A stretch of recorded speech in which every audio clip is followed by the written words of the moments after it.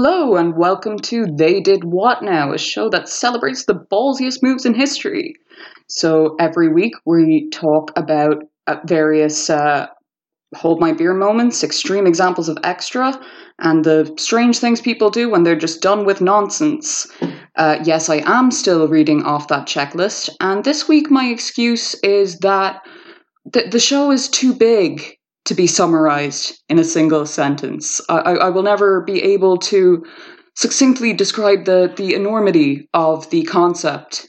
Anyway, I am your self-loathing narcissist, host, MJ Stokes. The way it works is every episode I talk to one of my favorite comedians, writers, performers, or just other people I find interesting about their favorite stories which fit the above criteria, and then I share one of my own. So today I am here with Ollie Reardon. Hey, how's it going? Ollie is a comedian, an absolutely fabulous one. He's got some amazingly queer and filthy theological bits that just fill me with utter delight every time that I hear them. But unfortunately is moving to bigger and brighter things in London very soon. So I don't know if the stars align and he's performing while you're over there. Definitely go and see him. So the way this works is we both go in cold. Ollie, you have a short, spoiler-free elevator pitch for me, which is potential for loopholes when a man was declared legally dead in court in person. A man was declared legally dead in court in person. Okay, that is just absolutely delightful. So would you like to elaborate on that? Yeah, of course. Thank you very much for having me on the show. No problem. Thank you for being here. It's been my lifelong ambition to be on this. Absolutely, we get that a lot. Ever since I heard about it 3 days ago. Yeah. And yeah, it's just one of my favorite stories. I love loopholes. I love the ballsy stories. I accumulate them. Fantastic repository of them. I've got 4 ideas for the next couple of episodes that I'm mercilessly stealing. Not a problem. But yeah, this was a guy in relatively recently. I want to say it was in 2013 in Ohio. Of course, it's America. Yeah, of course. A man went. He went missing basically, and was declared dead because he disappeared 30 years ago. Okay. Left his wife and 2 children, and yeah, just disappeared. Gone for 30 years. Yeah, was declared legally dead in 1994, and then came back in 2005 and attempted to apply for a driving license. Okay.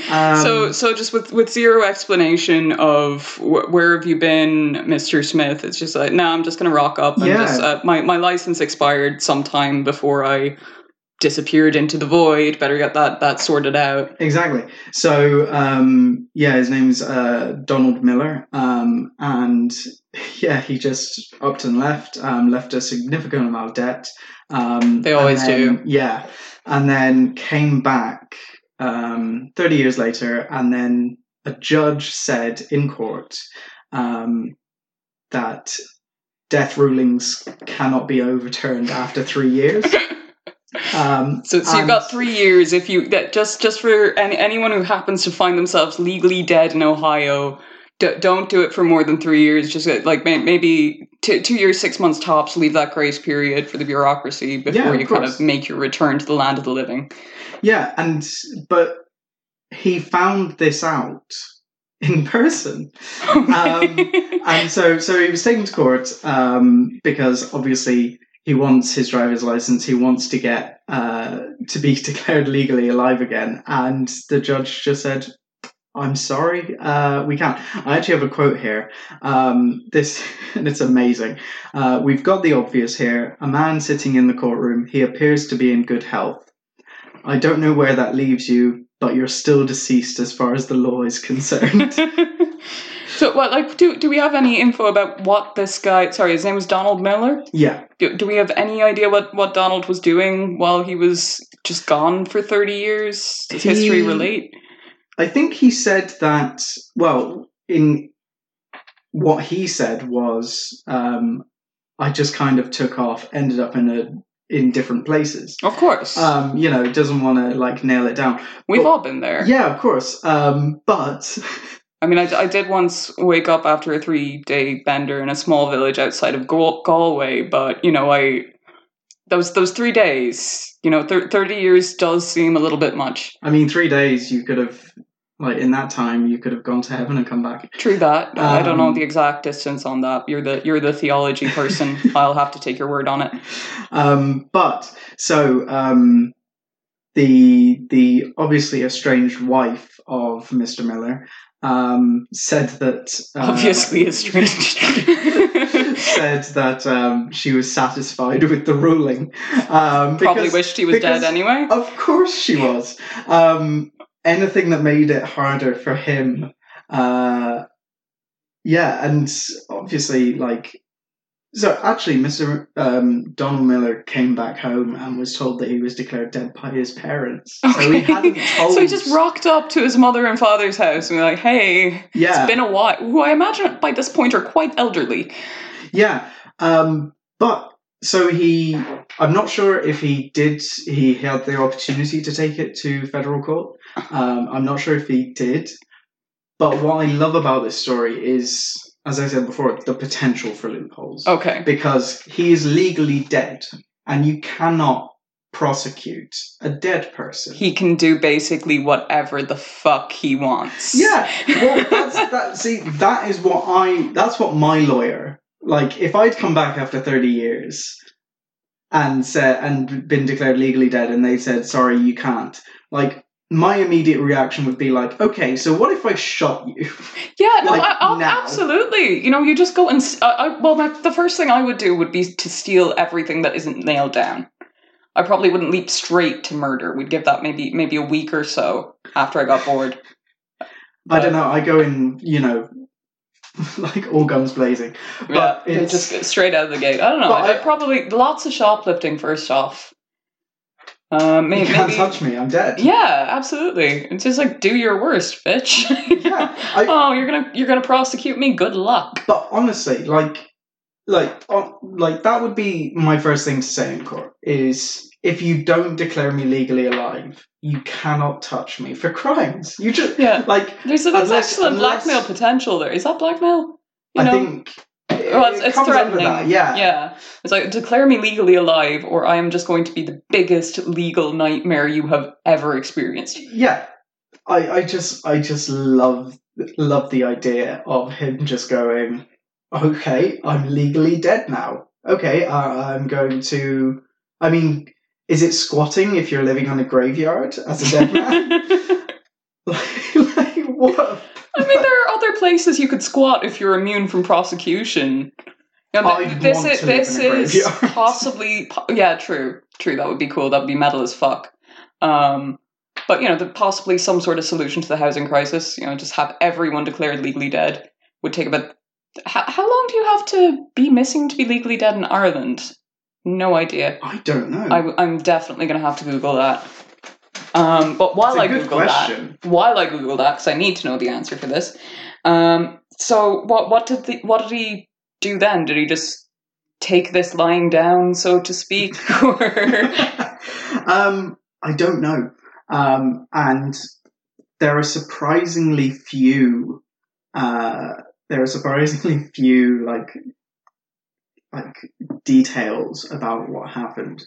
I mean, presumably he's still dead, which is either way, which is an odd sentence to say. Like, anything that you can say about this man is, you're talking about a dead man. Yeah, it all becomes absurd. He has to be. Whatever he is past tense. He's legally a ghost. That is like, if he stays in any like place for a prolonged amount of time, he is haunting that place. I'm I'm haunting by default. We can't be charged with loitering either. Presumably not. Presumably no. not. I just love the idea of him being picked up for loitering and going, actually, I think you'll find I'm haunting the parking lot of this 7-Eleven. I'd love that. Honestly, I would love to. I'd love to haunt places like that. Like that is a goal for me to just like I don't care about moving on and finding peace. Oh no, absolutely not. You gotta just fuck with people. I don't know. I'd like to be a capricious ghost. I'm kind of like a chaotic neutral ghost. Sometimes I'll just help you out. Where are my keys? Oh, there they are. Thank you, ghost. And then other times I'm just going to wreck your room before you have someone back. Just for the fuck of it. Yeah, and just watch them try to explain and be like, honestly, it was tidy before you got here. And see the other person go, yeah, sure. That's probably a very, very tame example of what you could do when you're haunting. Definitely. I'll have to wait. I'm having a great day. So I'll have to wait until I'm very, very pissed off and then edit in another example of just some utter fuckery. Just go. I'd steal individual socks from pairs. Are you sure that this doesn't already happen? Whoa! It just blew my mind. We've just solved an age-old mystery. It's presumably still dead. I did have a cat that we think rose from the grave. Oh, very kind of Pet Sematary style. We had this cat called, my mother named her Gypsy. Okay. It was a very problematically named cat. I named the other cat Liam Neeson just because I wanted to say Liam Neeson has pissed on the floor. So yeah, named my cat when I was 16 for a throwaway joke, and now possibly a more problematic name than Gypsy. When you were reading those like news stories, were you going, "My cat did what?" My cat was wandering through town like with a hammer. I mean, the cat's a bitch. Let's not mince words about it, but not racist as far as I know. But we discovered a body of a rather bloodied black and white cat at the edge of our garden, and I was heartbroken because she was a rescue and she didn't really trust people, and like the week before she had finally let me pet her. So I just cried so much, and we buried her in a little meadow at the back, and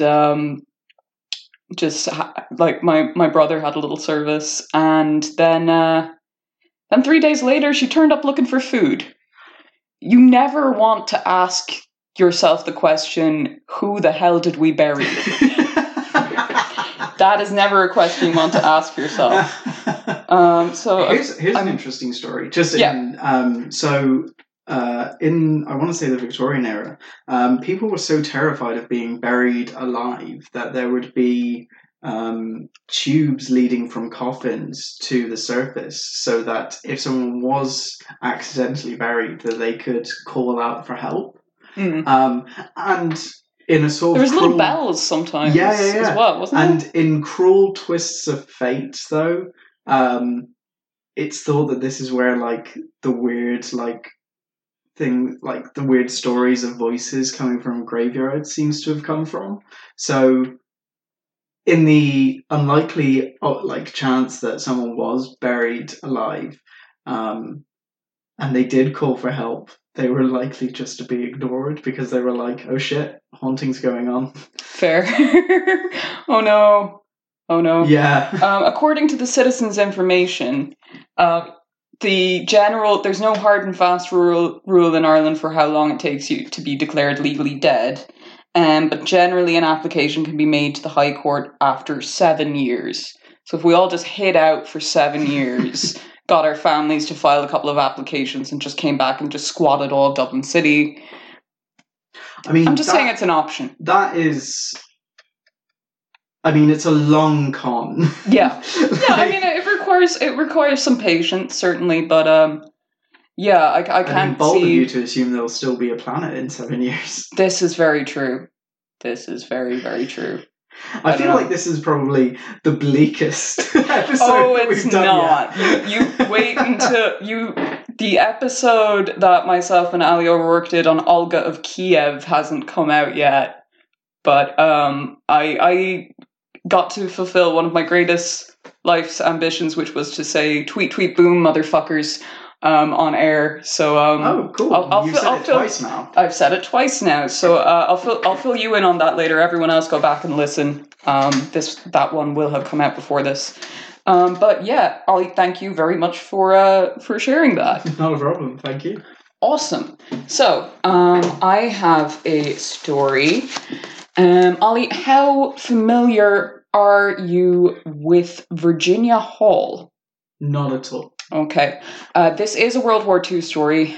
It is a truth universally acknowledged that any podcast that touches on history will eventually have to do a World War II story.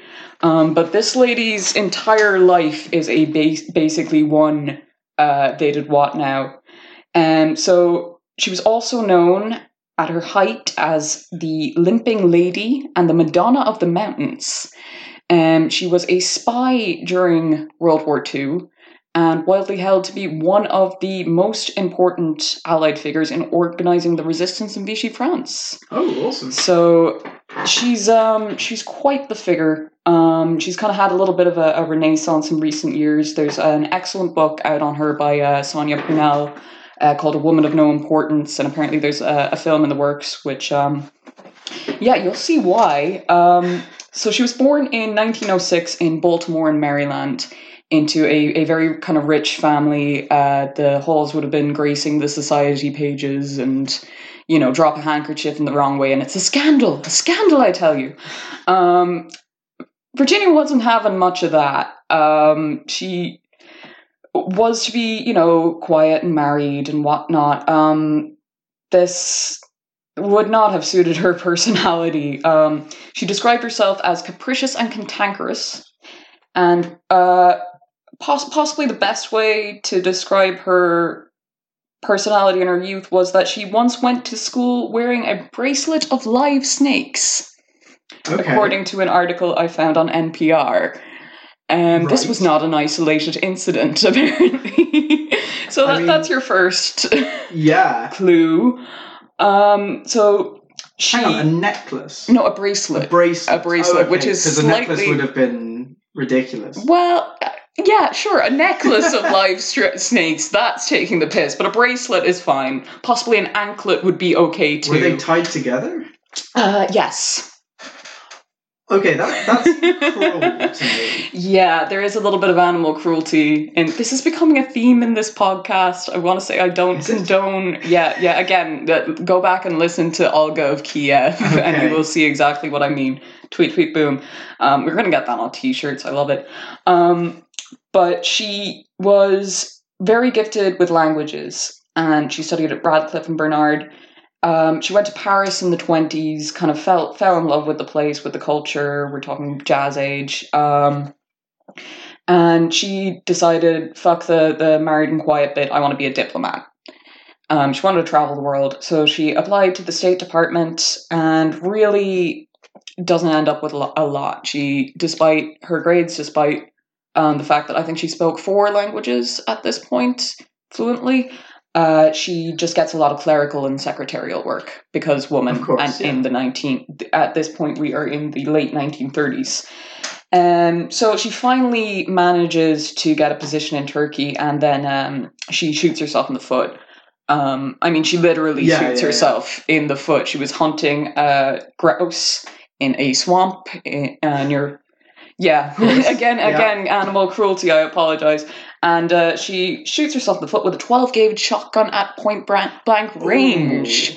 Yeah, it doesn't have much of a foot after that. When you said grouse, I was, before you said grouse, I was thinking, okay, maybe like a rifle or something, which would have been bad enough. No, 12-gauge shotgun right in the foot. So she had to have the leg amputated.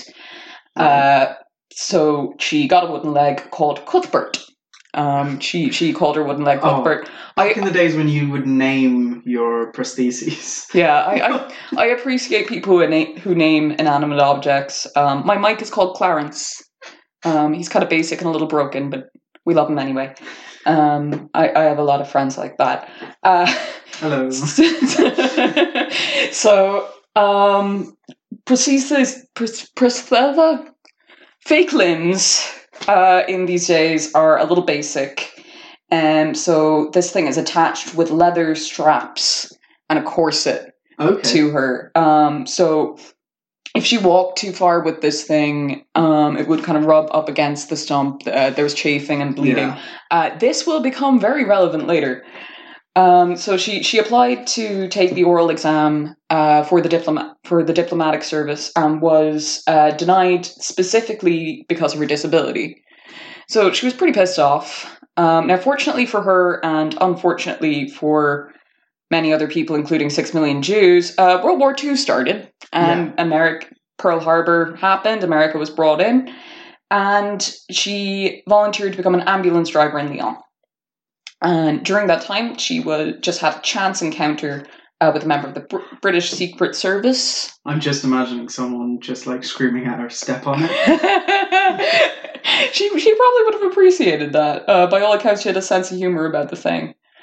How often do you think she said, "You're going to kick yourself"? I don't know, but apparently when she did eventually get to run a network of spies, she was legendary for giving, and I quote, Homeric bollockings.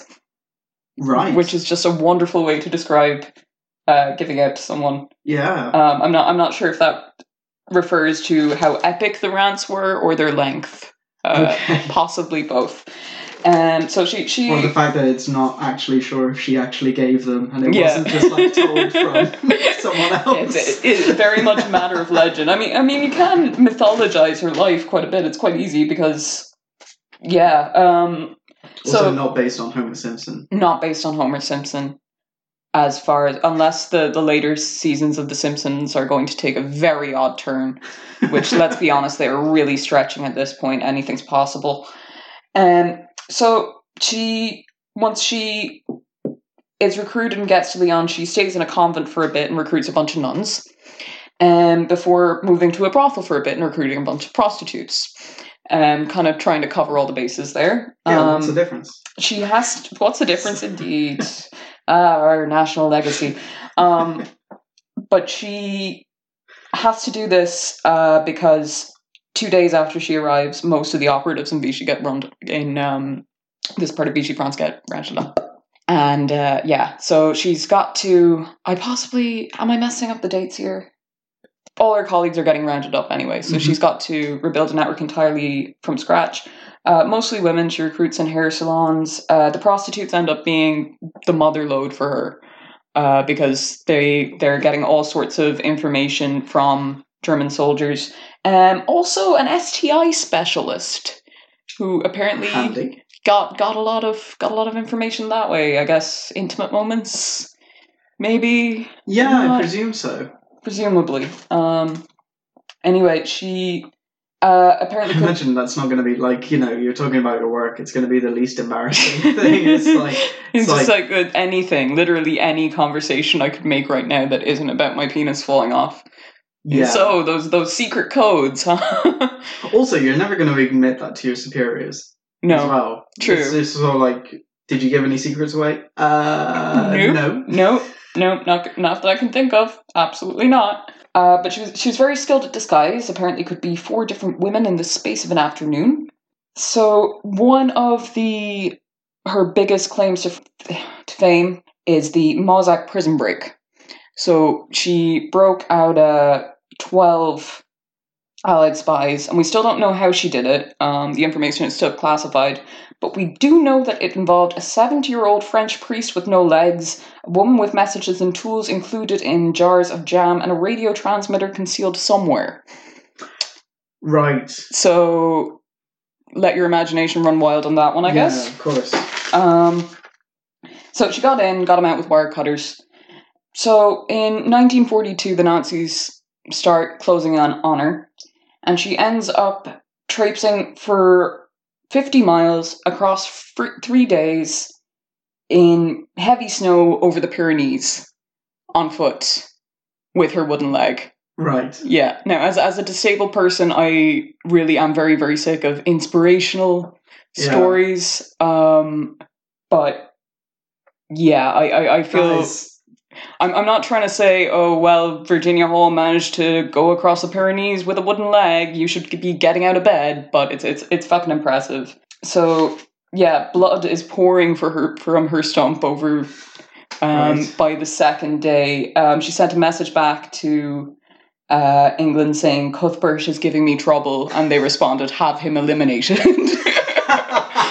Presumably the response to that is easier said than done, you fucks. But yeah, Cuthbert is giving you trouble, have him eliminated. What a response. Also, they didn't know that Cuthbert was the wooden leg. I understand that, but just the fact that obviously there was a fair amount of trust put in her, because she didn't even mention a second name, and they were like, well, this person obviously clearly needs to be killed. You know, we know also, this woman. Cuthbert is a very, sort of Anglo name. Yeah. So presumably, you're not going to assume that that's one of the Germans. Just this random soldier I have with me who's just pissing me off a little bit. Just kill him. Just kill him. Get rid of him. Whatever makes you more comfortable, Virginia. Just get that fucker gone. So she arrives in Spain, gets arrested for not having the right passport, and is just kind of right leg. I think it was her left leg, actually. Okay, my left foot. Yeah. Okay. I'm not sure, actually. I should possibly look that up. But she is then deported back to the UK, where they very quietly give her an MBE. At which point she retires quietly and is never seen again. Except that's not what happened at all. She got really bored, and they wouldn't let her go back. Oh, really? Yeah, she was really pissed off. She was barely recovered at this point, and she was leaving to go back into the field. They said no, so she said, "Sure, fine. You're absolutely right. Cool." And then goes to the Americans. Right. Okay. Literally anything I can do to get back into the war zone. So behind the UK's back, essentially, she starts talking to the Americans and is now trying to sneak out of the UK to sneak into France again. Okay, yeah. So she gets a makeup artist to paint wrinkles on her skin, and this is, for me, I have a serious dentist phobia. For me, this is more alarming than the trek across the Pyrenees. In order to make this believable, that she is an old French woman rather than an American with lovely straight white teeth, she goes to a dentist in London and has them file her teeth down to stumps. Oh no! Which just why?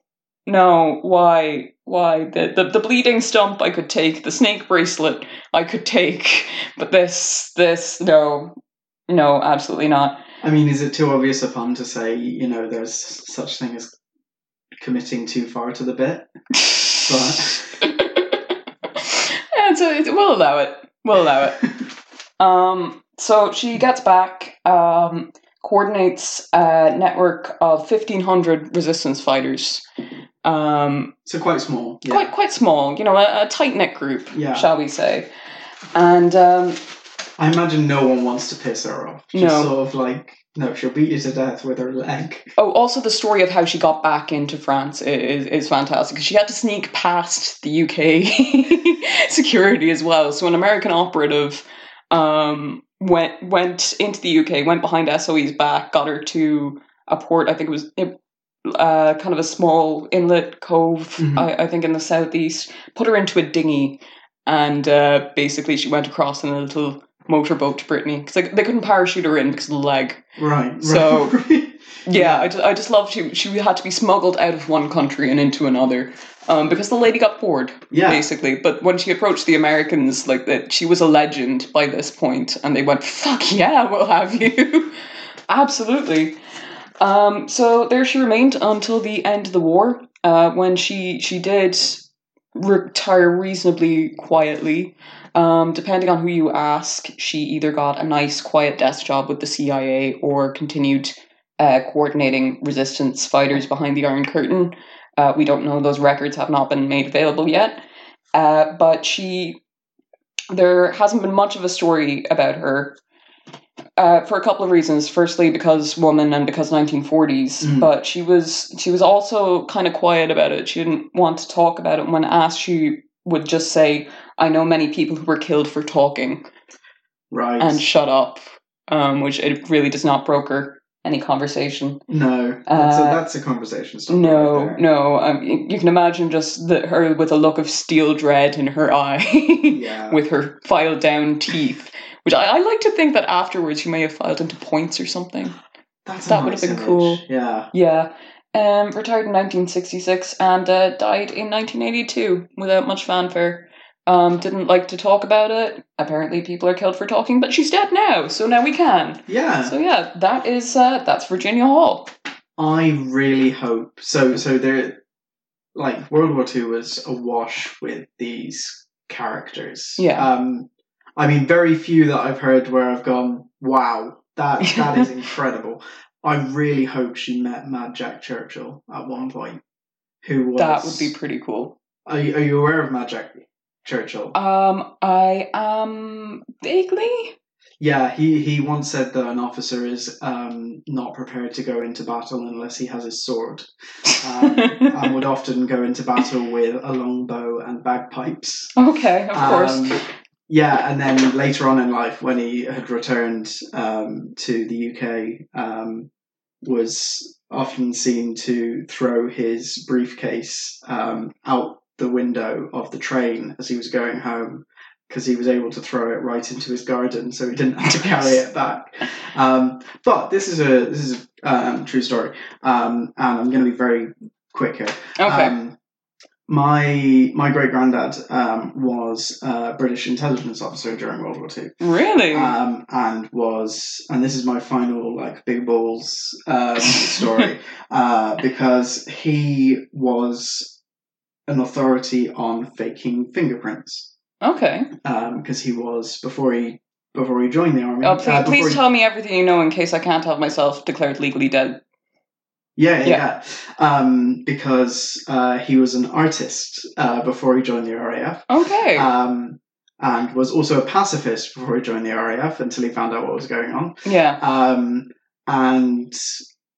But yeah, he learned all this, all these different techniques for forging fingerprints and forging documents, and then decided to write a book about it. Okay. Tried to get it published in the UK, to which they said no. Yeah, obviously. Please don't do that. Yeah, and then tried to get it published in the United States, to which they said no, and also you're not allowed in our country. So that's the story. We've been warned. That's the story about how my great grandfather was banned from the US. Yeah. Oh, that is fabulous. That is the best reason to be banned from the United States. It's pretty good, yeah. Okay. And did actually end up publishing a book about how to make your own sock puppets. From fingerprints to sock puppets. Yeah, he was an artist. He took a turn. He took a turn. Okay, cool. So what have we learned? We've learned that it is apparently possible to haunt things while you have a pulse, which is cool information. 7 years is, if anyone else wants to join me in hiding out for 7 years while we all wait to be declared legally dead. I know I've just said this on a podcast now, but, who's gonna prove it? Yeah. Yeah. I mean, once it's happened, there's nothing they can do. I may have shot myself in the foot here a little bit, but not literally with the 12 gauge. Call back. Not literally with a 12 gauge shotgun. Yeah, we've learned it's really difficult to get across a bunch of mountains with a wooden leg strapped to you, but it is apparently possible. Also, I'm terrified of dentists. Okay, well, I thank you so much for that.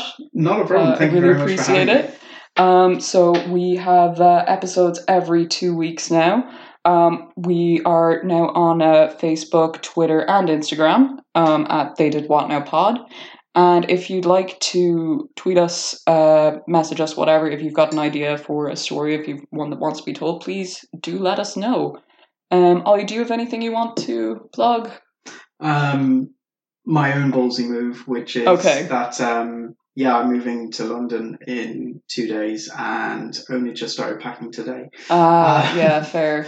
You had post office trouble Yes. today. We've also learned that the Irish Post Office is pretty incompetent, and the customer service isn't great, which really wasn't much of a secret or a surprise to anyone. The branch shall remain Phibsborough Post Office, and you can just hear their customer service plummeting as I say that. Although, as someone who did work in customer service in the private sector and had to basically, I worked for a large UK-based mobile network that will just call all the things in all the places, and an outsourced call center that will just refer to as bunch of cunts.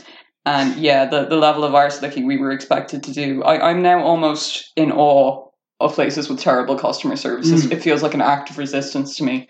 And you're proficient at analingus. I am indeed. I'd like everyone to know that. In fact, I'm not going to edit that out.